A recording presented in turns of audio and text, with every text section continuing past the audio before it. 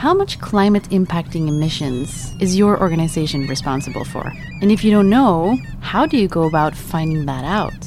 And then how do you use that to set emissions goals? Continue listening to Sustainable Ports and you'll find out. Welcome to Sustainable Ports, a podcast where we discuss sustainability from a port and shipping perspective. I'm Jenny Folkanger from the Port of Trelleborg. A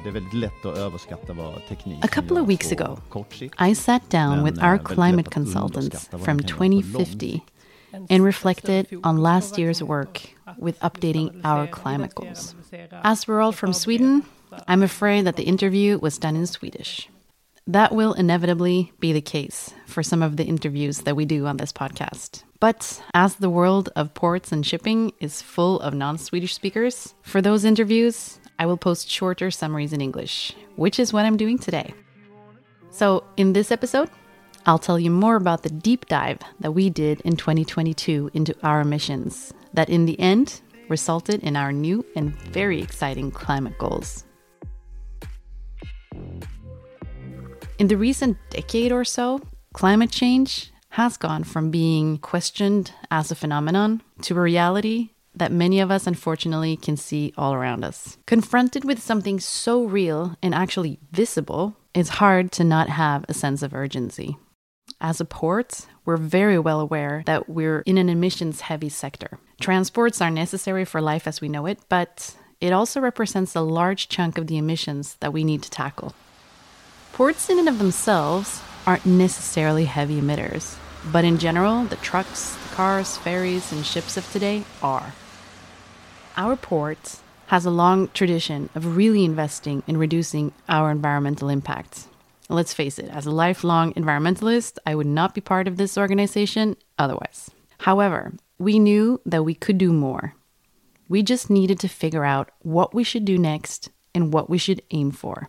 As we began to think about and really discuss this, the questions that naturally followed quickly grew into a labyrinth of decisions to be made. How ambitious should we be?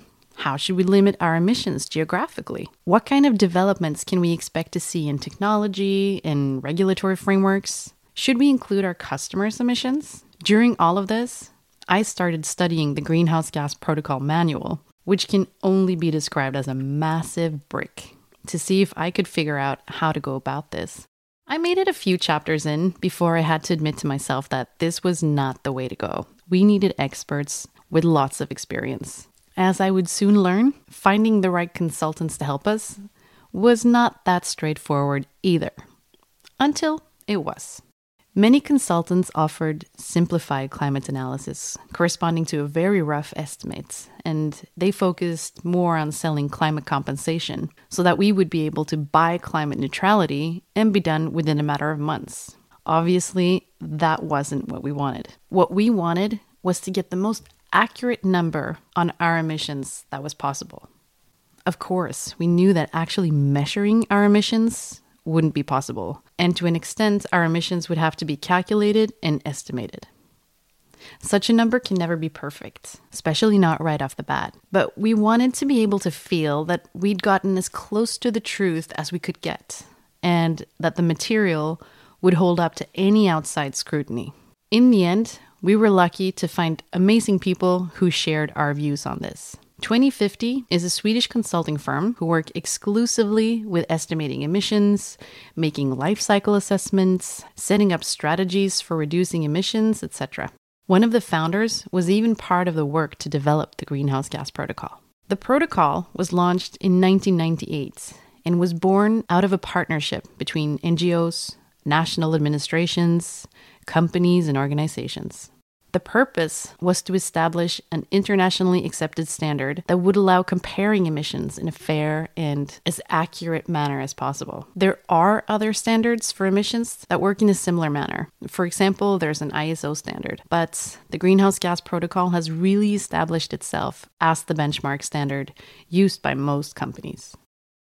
Our port in Trelleborg is actually less complex than many other ports that deal with many types of cargo at the same time. We basically don't handle bulk and containers, for example. We're almost exclusively a RoPax port. Simply put, That means that we're handling rolling cargo, trailers, trucks, and passengers. We know the ferries that call at our port. In many cases, we even know the crew. And the ships are owned by less than a handful of shipping companies. That all makes it much easier to work together and to have a regular and good dialogue. Further, in terms of investing in infrastructure, things are also made easier by the fact that we own the land where we operate, which isn't usually the case for ports, at least not in Sweden.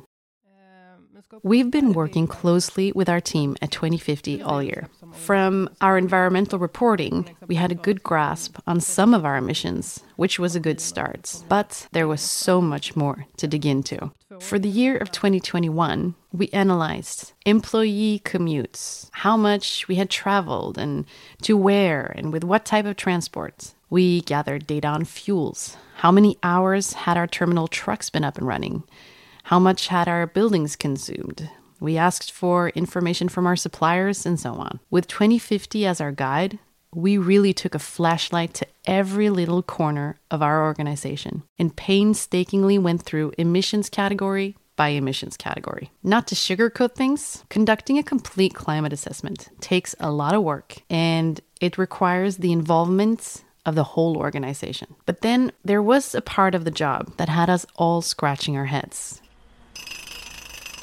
We're at the later stages of moving the whole port towards the east. We've created new land that extends into an area that used to be sea. We've constructed new berths, and we're building a new office building. It doesn't really take years of experience to realize that all that work on the infrastructure side results in emissions that are way out of the ordinary operations for a port. You might think, so what? If you're going to be honest about your emissions, be honest about your emissions, which is true. But what would happen when we conclude the work with the infrastructure?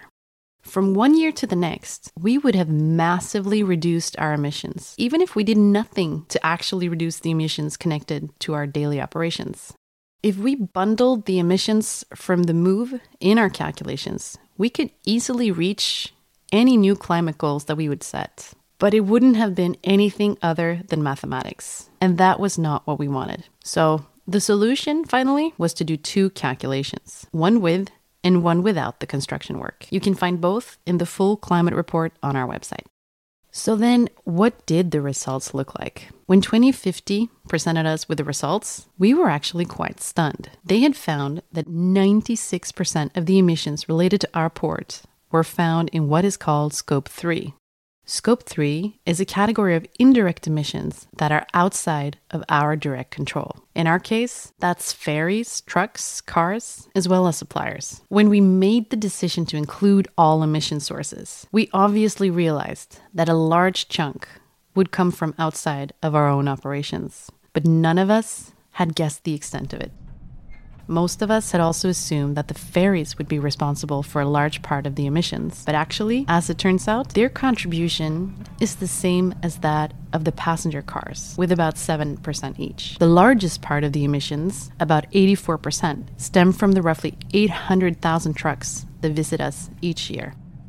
The whole point of the process was to arrive at new emissions goals. And with the results in front of us, that part of the work could begin. But considering the results, I wasn't quite sure how I should feel about setting new goals. On the one hand, it was positive that our own operations were responsible for such limited emissions. But on the other hand, reducing the emissions was now largely out of our hands and control. And what did that mean for our goals? Could we still be as ambitious as we wanted to? 2050 really helped put us at ease, though. They conducted a careful analysis of every imaginable factor that could affect our goals in the next 20 years. They studied the transport sector, they studied other ports in a global context, technology developments that we can assume will come, political decisions, legal requirements, and so on. By the end of it, we felt comfortable knowing that we'd done our homework. So now we feel incredibly excited to begin a new chapter in our port's history. In this chapter, we'll cover our journey to net zero by 2040. Reaching this goal will require us to be creative, innovative, and to make smart investments. More important than anything, though, is our work with our customers. We will have to fine-tune our port to meet their needs and find ways to provide the green fuels they will need. We can be sure of one thing. This journey to net zero won't be a sprint. We're taking the very first steps of a marathon. We'll no doubt see many successes along the way, but most likely we'll also see our fair share of setbacks. However, sharing all of it and being completely transparent is the best way to move forward the way we look at it. The challenges that we face are similar to so many of us, and we need to inspire each other in finding the right solutions. That's the idea behind this podcast. We've set out on a journey where we're looking for solutions to getting to net zero. And by talking about sustainability in a broad context with experts, innovators, policymakers, customers, suppliers, competitors, perhaps with you who are listening, we hope to find new ideas and discuss new creative ways to get to where we need to go. If you think that sounds interesting, I hope that you will subscribe and stay tuned for the next episode, where I'm talking to Pete Quigley from Stena Line in Liverpool. You'll find out how their waste management system in port has achieved an impressive 95 to 100% recycling rate, and how dealing with the pandemic has made them more prepared for the challenges of coming years. In the meantime, you can read more about our sustainability work, find data and reports on our website, and you can follow our work on social media. I'm Jenny Falkonger. Thank you for listening, and until next time. There's no sort of silver bullet that we can fire and say, right, that's going to solve the problem. So I think it's an exciting time because there's opportunities for new technologies to develop. We know it's going to be a challenging time. It's not something we want to deal with, but I think what we've learned is that we can deal with it, and we deal with it as we always do. We deal as a team. I always feel that ports are one big family. There'll always be somebody that would be willing to help and share their experiences with you.